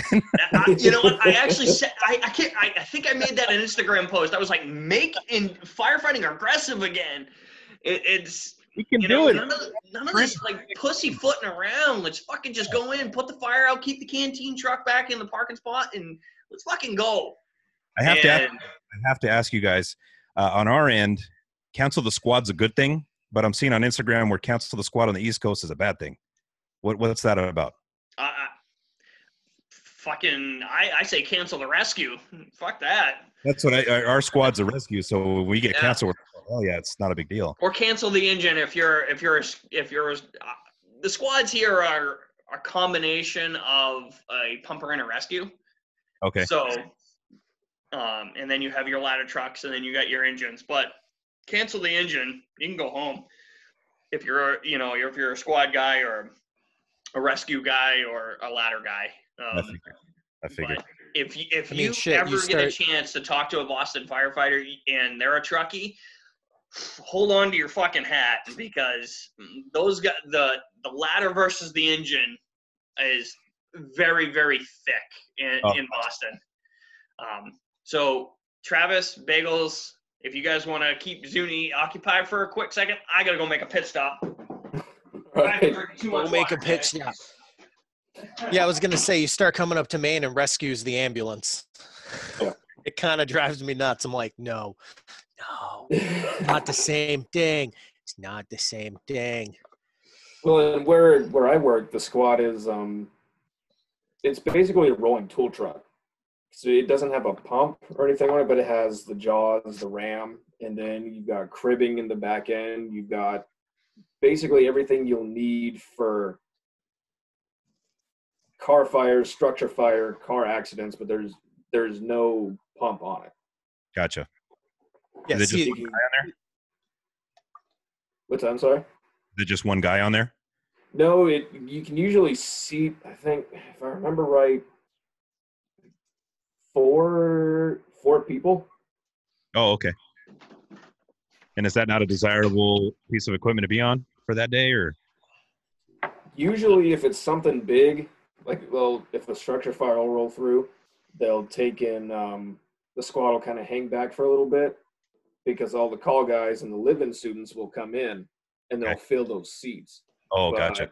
Yeah, but the engine will go first, the rescue will go, and if need be, the squad will go. If it just get out the door, we need to go now. Gotcha.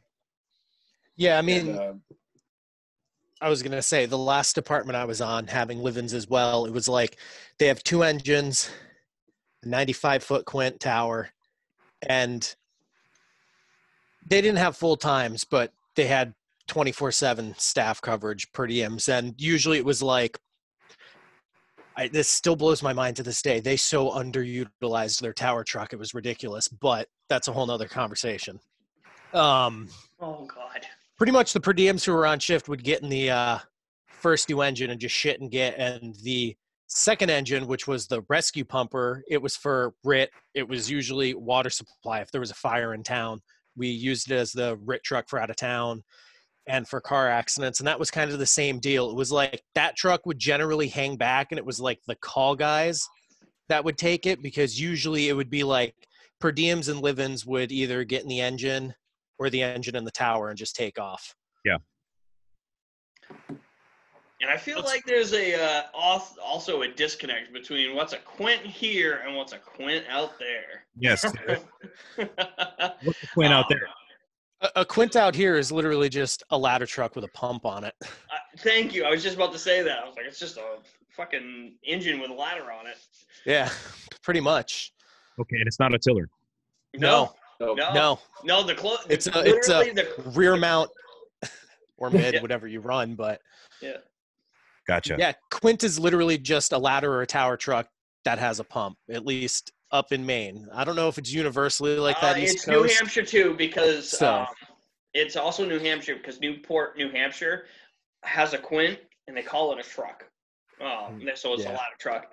But I the mean, the closest tiller, to my knowledge, is Somerville, Mass. Yeah.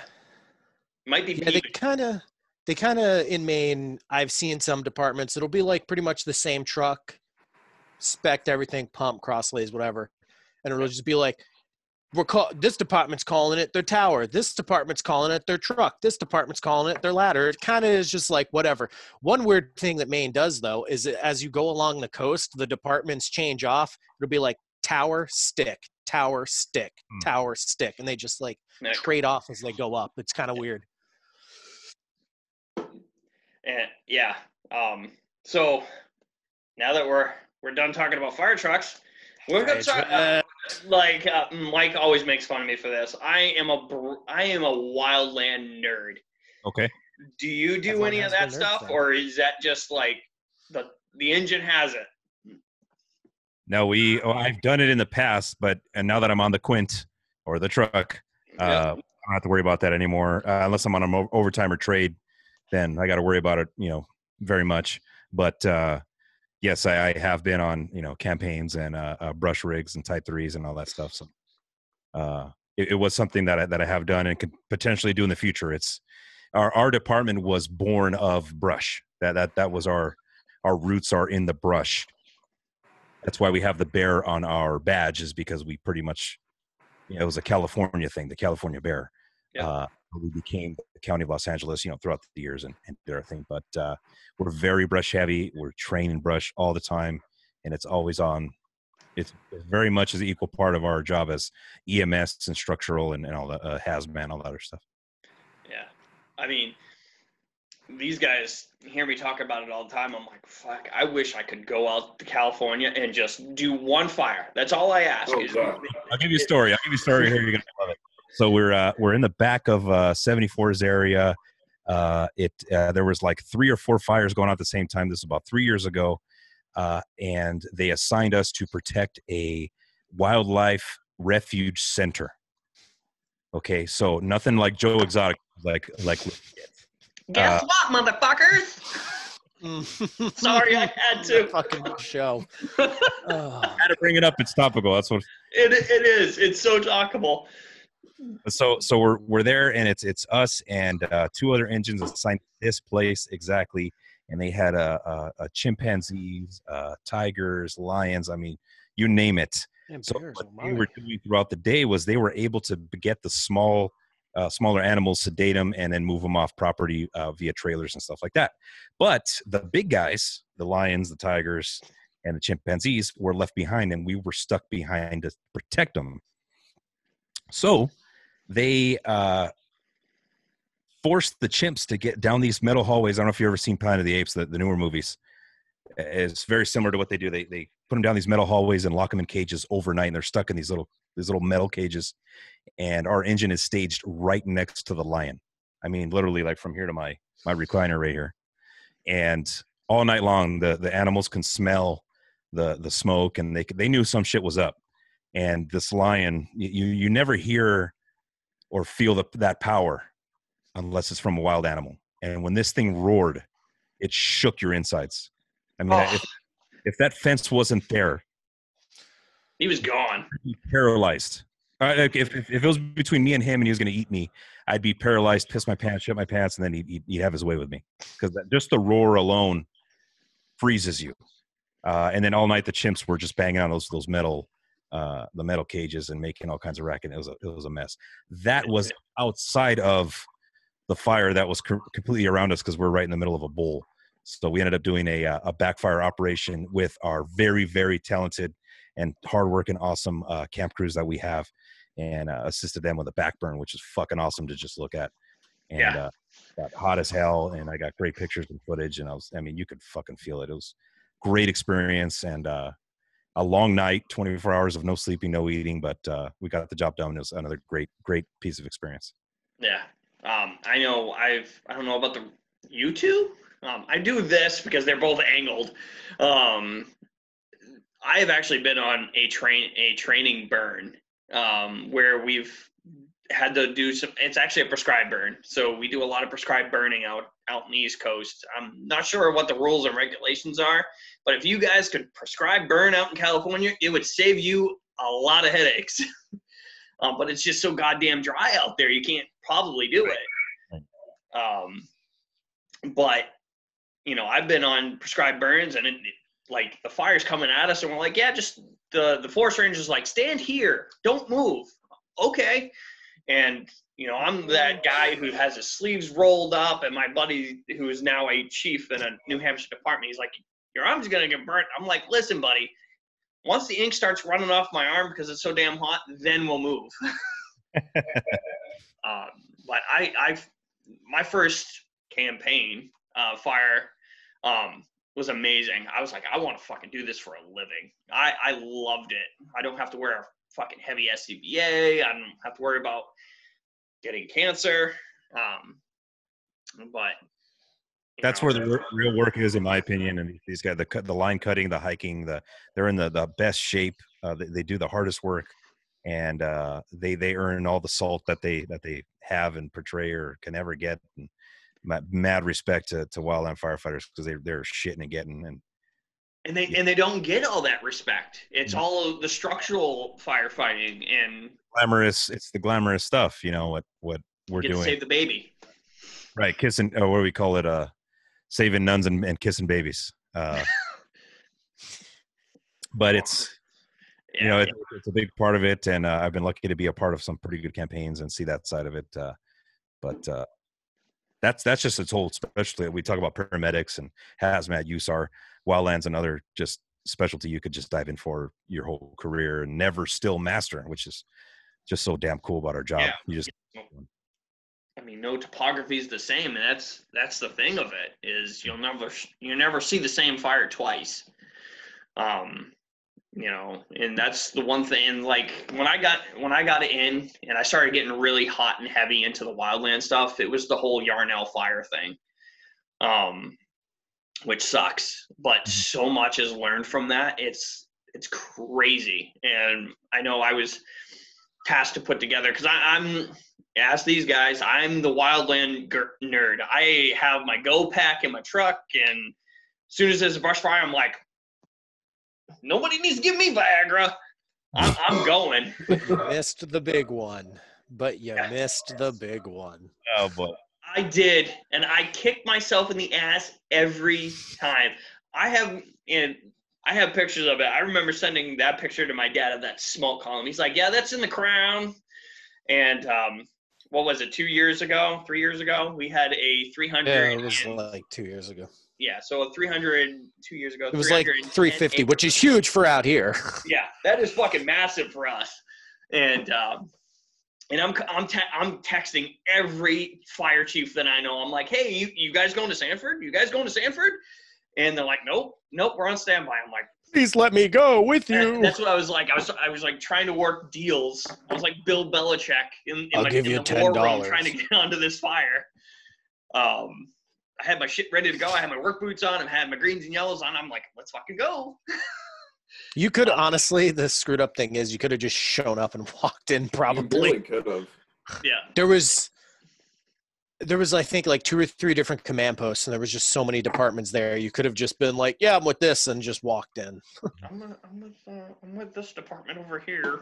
Yeah. Could have come over with the department that I responded to, because literally there were only 2 of us that ended up showing up. Well, 3 counting the deputy chief, but there was only 3 of us for that department. And the thing and ask these guys, again, what chaps my ass about brush fires out here is everybody shows up in structural gear. I did that once. I did that for my first one, and I will never do it again. See those structural pants? Yep. That's that exact fire we're talking about. Gotcha. He's got a forestry jacket on, though. Yeah. Well, at least he's got the yellows on. Right there. Yeah, nothing pisses me off than seeing somebody show up at a brush fire with structural gear on. I'm like, you are useless as tits on a fucking bull right now. You're going to get 10 feet down the trail and you're going to be like, yeah, no, I can't talk. I got stuck with the pants too. You got fucking. I was also brand new and like I was lucky that I had a set of structural gear issued. Yeah. Well, see that was just an awkward day for us. The fire I got stuck on in full structural gear was I was still. You got to piss, so we're gonna halt. Yeah, I was. Well, I mean, I was just starting out. I was an exterior guy. I didn't have anything, but I had my bunkers, and we go rolling out to Old Orchard Beach up here for their first huge fire. Oh, for and I'm like the fires. So, yeah. So. Oh, like, you mean? Hang on, wait. The fire. The fire? No. The one caused by the Amtrak. Oh, that. It was that fire. That one actually. Here I am. I'm like, oh, that's fire. By the way, as we make these jokes, someone was charged for arson in that fire. That's why we make these jokes. Not the Amtrak fire, but the one we were making the joke about. Yeah. Unfortunately. But, I ended up, the first one, that Amtrak one, I was like, it's a fire. Okay, I'll put on my fire gear. No, don't do that. That's like, you're going to be sucking and hating life if you do that shit. I got maybe 50 feet away from the truck and I had fire up to my thighs and I'm like, wow, this really, really, really sucks. I'm getting really tired really quickly. Wait, was this the brush fire that just happened? And I'm like texting you and you're not answering me. I'm like, motherfucker, why isn't this guy texting me? Oh, no. This is years ago. This is like, what, 5 years ago? 6 years? Oh, like, yeah, this is the Old Orchard Beach thing, yeah. The first one. The second one. Oh, the second one. That one. The second one that had help from the fire chief? Yeah. Yep, I still get pains in my knee. Yeah, the story about that. Zuni came in at the wrong time. We're just reminiscing about wildland stuff. And a while back, I can't remember how long ago it was, there is video footage of the fire department's fire chief getting out of his command vehicle, going up, looks like he's puffing on a cigarette, and he hucks it, and it's super dry. Everything's great to talk about this because he's been charged with it. Yeah. If we can find the video, we'll have to send you the link. It's dude, I gotta see that. Yeah. I bet you I can. I can find it real quick. I bet you I know somebody who can get us the video. And yeah, it was it's hilarious now because you see him get out of the truck, walk to the front, and then just take a couple of puffs and then huck the cigarette. And that started a multi-alarm, multi-day fire. I mean, it took forever to put this fire out, if I remember correctly. Oh, yeah, that was 2000. I was on, I'm going to drop the department's name. I was on Wakefield at the time, and we were like, we're sitting there in the watch room. We're like, we're fucking going to this fire. We're just seeing it, just listening to it getting bigger and bigger. We're like, get the fucking ATV on the brush truck because we're fucking going. And it never happened. We were up there forever. Yeah. I mean, forever. But yeah. So for anybody who's listening to our podcast, I used to be on the Wakefield Fire Department. There it is. There it is. I don't care. What's my uncle going to do? He's going to, call me up and be the first time I talk to him in like years. But it's all right. It is what it is. I got so much knowledge from a lot of the senior guys there. It's crazy. Then that Sanford fire we were just talking about, the coolest thing I remember seeing was I ended up going with somebody else from the neighboring town department of the department I went to it with. We ended up linking up with about 7 or 8 other people. And we were in this little valley. It was kind of like a bowl, actually. And service. Well, I look up for a split second and I notice we're down underneath, but there's smoke rolling over our heads. And I just kind of looked at it like, this is actually kind of cool. Yeah. Wait, Was that the big one, the 300 and whatever fire in Sanford? Yep. Yeah. I was sitting at the staging area at the fill site, and the helicopter that dumped for all of like 30 minutes was filling there, so that was a plus. They dropped like 4 times, and it was like, bye. It happened really close to dusk, so they really didn't stay out long. And besides, Well, they're all the way out of what, like Auburn, yeah, I think so. I think. It's hard to tell because everybody has contracts with everybody in this Yeah. area. I know New Hampshire I know it was uses Forest Service for the state. I know New Hampshire uses the National Guard. And I've been on 2 fires where they've had to call the National Guard to do airdrops. That was cool. And it was actually like a pretty rugged terrain. It was on a mountain. Burnt twice. Same spot. I'm like, how the fuck does this happen? But that's the 2 years apart. But no, that's when I fell in love with wildland, is when I got to go spend 12 hours with no food and just cutting line. I'm like, fuck yes. There's a lot of reward in getting fucking dirty, right? I mean, and that's the dirtiest that you're gonna get. Sweaty, dirty outside, but when you're done with it, it's like, and you feel like, better. Range. And you smell like absolute horse shit.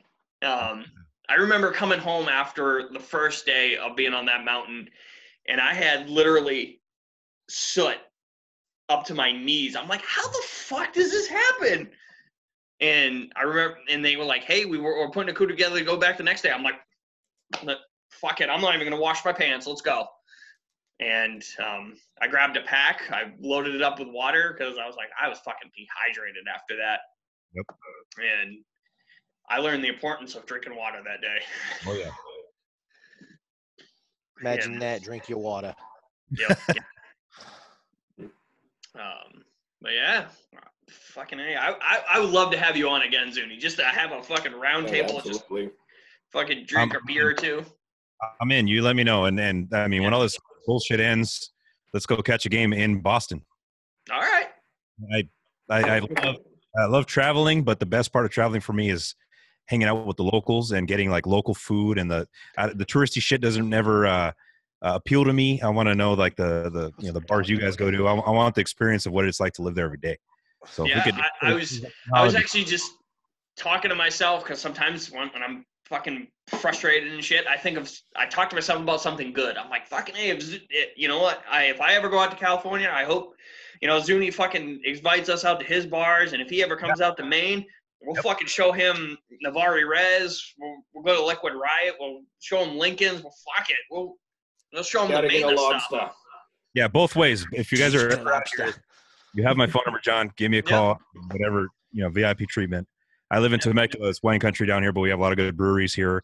And I'm LA born and raised, so I know LA very well, and I can give you the taco stand treatment over there. I'm in, brother. That's my thing. Say tacos, I'm in. Yeah, I'm fucking all about the tacos. And the one great thing about Maine, especially Portland, we have breweries everywhere. Literally, there is a lot. There is a tour business that is a fucking awesome can. I'm actually drinking a local brew myself. What is it? What are you into? I'm drinking the Shipyard Summer Ale. Oh, bitch! I'm currently out. I'm very disappointed about that. I have been seeing you reach down for a bottle all night. The growler. We got the 32 ounce I just killed. We got the 16 ounce I just killed, and I'm working on a. What? Oh, he's been drinking this entire day. Was it the first episode we recorded? It was the first episode we recorded where we actually kind of did it in person. We might have hit the cans a little too much. Oh, we for anyone now listening. It was that first episode. We were pretty fucking buzzed. We got carried away. Our first episode was literally 3 hours long, and we were sitting around Mike's couch, and we were just pounding local beers. I remember. We met up. It was Gunner's daughter. So Gunner's daughter is Mast Landing, and it's a peanut butter flavored beer. It's so smooth. Yeah. What was that peach? Is it a stout? Oh yeah. Yep. Yeah. Yeah, it was Yeah, fucking amazing. And then we If I had can figure out a way to get it out to you, I will send it out to you because Do you have McKellar's out there? don't think so. It's funny because I think they're San Diego based, but they call themselves New England style IPA. That's a style of beer. Yeah. So the other thing that I'm also a comic book nerd, and I'm also a beer nerd. So the reason why they call it a New England style IPA is because by the time the IPA actually got to New England, it was stale. It was disgusting. It tasted shitty. And something they did back in the colony days is they messed with the recipe, and it was able to last longer and be a little bit more potent and a little hoppier. You could definitely tell. I could tell the difference between West Coast and a New England style, and I love both. But McKellar's is a San Diego-based brewery that prides themselves on New England style, and it's phenomenal. Phenomenal. Oh man, the one West Coast beer that I absolutely love is Kona. Oh yeah, we just yesterday. My girlfriend's into beer too, so that's her favorite. We killed that yesterday. We killed a 12-pack. Yeah, and what got me into it, I was like, fucking A, and it's never gonna happen. I was watching Hawaii 5-0, the new one, and we're just talking about beer, guys. Jump in anytime. And I was like, oh man, a longboard, that sounds pretty cool. And I looked up Kona Brewery, and they're actually backboard anymore. Fuck what? Bagels. What's that brewery in on the Peace Trade Port? Oh God, I'm not sure. What? Now it's gonna kill me. So I haven't gone to any of the ones in New Hampshire, but I've gone to a couple of the ones in Portland area. I'm not really into IPAs, but I like ales.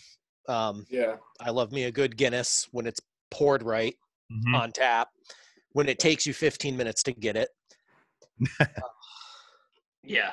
The only place I ever found to really truly do it was this Irish pub in Tulsa. Most places come close, but they don't wait like 10 minutes. I'll tell you right now, the best place to get a Guinness poured is McGreevy's in Boston. It's on Boylston Street in Boston. And Boylston Street. Have you heard of the band Dropkick Murphys? Of course. Yeah. Okay. Who hasn't? Love them. Okay. So my favorite band, I've seen them 7 times in a year and a half. So Ken Casey actually owns this bar, McGreevy's. Oh, yeah. So when they talk about grabbing another round at McGreevy's, that's the bar they're talking about. Better be good, yeah. So when we went and me and my buddy Cody, he's my concert buddy. He's my concert date. Every concert that I go to, he's usually in tail. And we were actually texting the night that the Sox won the World Series, and we're like, oh, I guess we're getting beers at McGreevy's. And that's ended up what we're doing. I actually went on my birthday. So the parade was on my birthday. So it was really weird having a pint of Guinness and a cheeseburger at 8:30 in the morning. And I'm like, I'm fucking loving this. Yeah. I got fucking that's fine. Hammered. And the first trailer to come through was the Dropkicks. And I'm like, all right, this is not a bad way to spend your birthday. Is that for the parade? Oh, yeah. Oh, wow. We were at McGreevy's. We stepped out the front door, watched the parade, went back in, and had more beer. Now, that's a story right there. Yep. If you come out to Boston, that's what I'm talking about. Whenever this baseball season ever starts. Stepping up to Boston. And the funny thing is we made our own Boston film tour. We were waiting for our bus to come back to Maine. And we made our own. We went to the site where they filmed. This is the bus station from whatchamacallit. That's it. It's like the resident Boston accent guy. Yeah, you're like the pro over here. I was about to make. I couldn't remember the name of the movie. Nothing yet, guy. Right. One of my favorite lines that I say it all the time. What are you, a fucking cop? Yeah. Ain't no fucking. I love that line. I love Mark Wahlberg in that movie. Maybe not. Maybe I fucked your mother. The movie's so fucked up, but it's so great. There's so many really good one-liners. I like the town a lot too because Ben Affleck does a really good like Boston Irish. Yeah, Yeah, Ben Affleck's a Boston guy, right? he is. Him, Chris, So Chris Evans, also yeah. a Boston guy. big Boston guy. Yeah. And John Krasinski, he's a Boston guy. Pretty much anybody who was in that Super Bowl commercial was like, "You parked your car in the yard?" Oh yeah, that Boston. one. That's what I was going to talk about. Look at that! You fucking packing your car. I parked it. Don't slam my screen door. See, how much fun can you have with 3 guys from the East Coast, and we're just like shitting our own people? All the fun. The last time I went to Boston was like a couple years ago for a stair climb, but I haven't like truly been to Boston in a while. I went to Boston to watch a Bruins game. That's another actually fucking good time. And you guys are lucky out in the West Coast. You have 3 very close. Hang on, wait. Sharks, Kings, Ducks. Yeah. I had to think about that. You guys are lucky out there. You guys have 3 good hockey teams out in the West Coast, and they're in the same division. Yeah, hockey's big. We take hockey seriously. Who would have thought? Yeah, it's a great thing. Yeah, I mean, I don't know how close you are to the Kings and Sharks or the Ducks. I'm a lot closer to the Ducks than I am to the Kings, but I make it out. You know, I make it out to Dodger Stadium, which is right down the street from Staples, where the Kings play. So yeah, it's all good. I love the fucking fact that you paid homage to I am such a fucking sports nerd too. What's his name? The longtime announcer for the Dodgers. Oh, Vinny. Yes. Yeah. Vin Scully. Well, that you have to understand that guy is like a family member because he is Mr. Dodger. Well, he's the only thing about the Dodgers that stayed the same from Brooklyn, except for maybe even the uniforms. Right. The players changed, the venue changed, so much changed about the Dodgers. He was the only constant. That voice, when you hear it, takes you back to those summer days when you got nothing. If you're working on your car in the garage, you're mowing the lawn, whatever you're doing, you flip on the TV in the garage or on the transistor radio, and you have his voice getting you through whatever you're doing for 2-3 hours. Yep. And that guy would tell stories about the players and again, like I'm just making a realization about how kind of he inspired me to how I'm laying out my podcast. Like, sure, it's about firemen and firefighting, but I want to know about the people. Yeah. I want to know about the stories that they have personally, you know, and Vince Scully was represented that 100%. Yeah, sure, they were this little league star and they were this and that about baseball, but he would get down to why they like the color blue and what their favorite car was and all that personal stuff. And he was amazing with that. And I think the closest person to Vin Scully that we have up here is Dick Berggren. He is a long time NASCAR announcer. Yeah, I mean, he would dive deep into the drivers, and you know, I bet you he could probably tell you what color their underwear was that day of the race. What's your stance on Joe Buck before we continue? What's that? What's your stance on Joe Buck? I'm 50-50 with Joe. Baseball all day long. Football, fuck off. Oh, I can't stand that fucking guy, dude.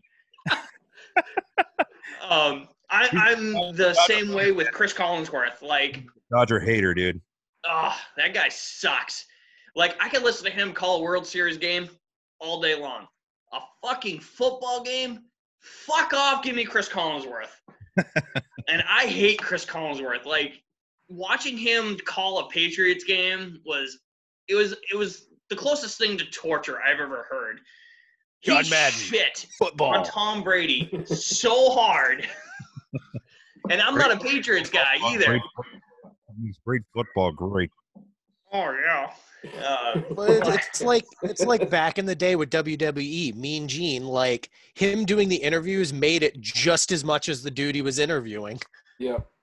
Oh, there we go. I knew it. I knew it was coming out. I was going to quote that one too. It just came in the mail. It's a well, pin. Obviously, it's not a fact or you wouldn't have mentioned it at all. Oh, Mr. Wise Guy, huh? The cream. The cream rises to the top.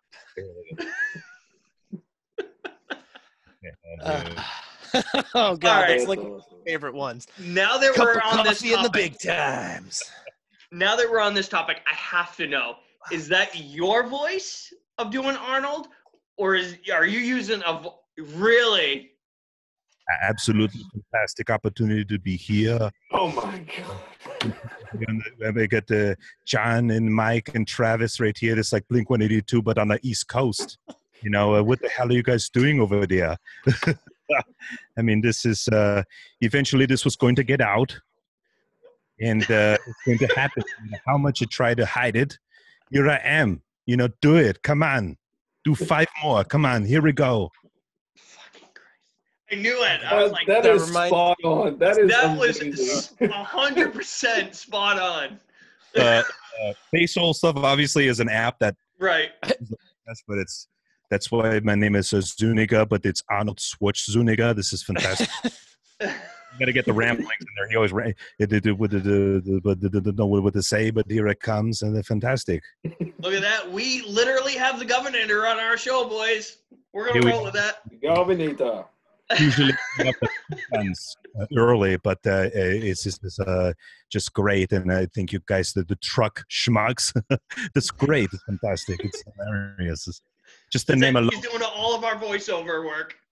Yeah, there it is. Get ready. This summer, the truck schmucks are coming for you. The little tortilla boy. Little Pablo Francisco. Oh my god. That's where Yeah. again, I love that. I love it when he did his Comedy Central Presents and he ended with the little tortilla boy. I'm like, That was a staple, dude. I mean, did you ever get to see him live? No. Oh, he's fucking phenomenal live, dude. Why did he stop? I don't think I've ever seen him do anything more. He got very, very into drugs. Oh, did he? Shocker. One of the last times I saw him, he was strung out he did a 15-minute set and he was strung out as hell. It wasn't making any sense at all. And after that, I pretty much lost a lot of interest in him because he was my favorite. I loved that guy. Oh yeah, I can see all why. the voices and sound effects he would do. Yeah, me rolling when I was younger. I mean, literally, you cannot. I remember sitting in the front row at the Improv, and you can't breathe. He's going so fast and hitting it. It's just I couldn't even catch my breath. I was laughing so fucking hard. I don't know about. I think Travis, you and I went to the same Tom Segura show. Yes, at the state. Oh no! Oh yeah. This is back before Travis and I even knew each other. We ended up figuring out that we went to the same Tom Segura show, and oh my god, the only thing that I could remember from that show, and I wasn't even drunk, it was just the thing that stuck out to me the most, was how he ended the show. He reached his hands into his panties like panty pudding. Oh god, that story. Was it small? Was it a big arena? No, it's It's actually like actually a pretty small. It's Maine. It's not that big. Those are the Yeah. best. Those are The two biggest places that we have are the Cross Insurance Arena and the Cross Insurance Center, Yep. and they're about 100 miles apart. and that's in Maine. One's in Bangor and one's in Portland, and so the State Theater. If you go Great for concerts. Yeah. Oh, the State Oh, yeah. Theater. That's where I have seen the Dropkicks twice, and I was pretty much I could touch Ken Casey and Al Barr. That's how fucking exactly. I was fanboying the night that I met Ken Casey. Wow. I met Al Barr in the past, but I was at another job, and that was pretty fucking cool. That's fucking I awesome. actually went up to the front desk person. I was like, "Is Al Barr staying in this fucking hotel?" I had tickets to go see Flog and Molly right when COVID hit for St. Patrick's Day here in Fallbrook area, and literally it was up to the minute. Like I went to my friend's house to get ready to go, and he's like, as soon as I showed up, he goes, "Dude, it's canceled. This COVID shit's getting crazy." Oh, hang on. I got one better. Is this it? Yep. All right. So I just want to show everybody the fucking date on this damn thing. So St. Patrick's Day All I weekend. see is blur. Oh, so Look at the date. St. Patrick's Day weekend, March 12th. I was supposed to see none other but the Dropkick Murphys in Boston. Oh, so you had to set up for their live stream, huh? I did. still pretty good. I mean, I still feel Still I good, but it's not the same. Yeah. Except I wouldn't have been blasted at the House of Blues. Completely. I'll shit be right talked. back, guys. You got to piss? Do you have to piss now?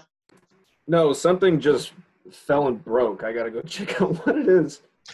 Don't shoot anyone unless you have to. Yeah. See, that's the thing, and out here we're pretty gun heavy. Out there, you're pretty gun light. Surprised. I would be surprised. Surprised.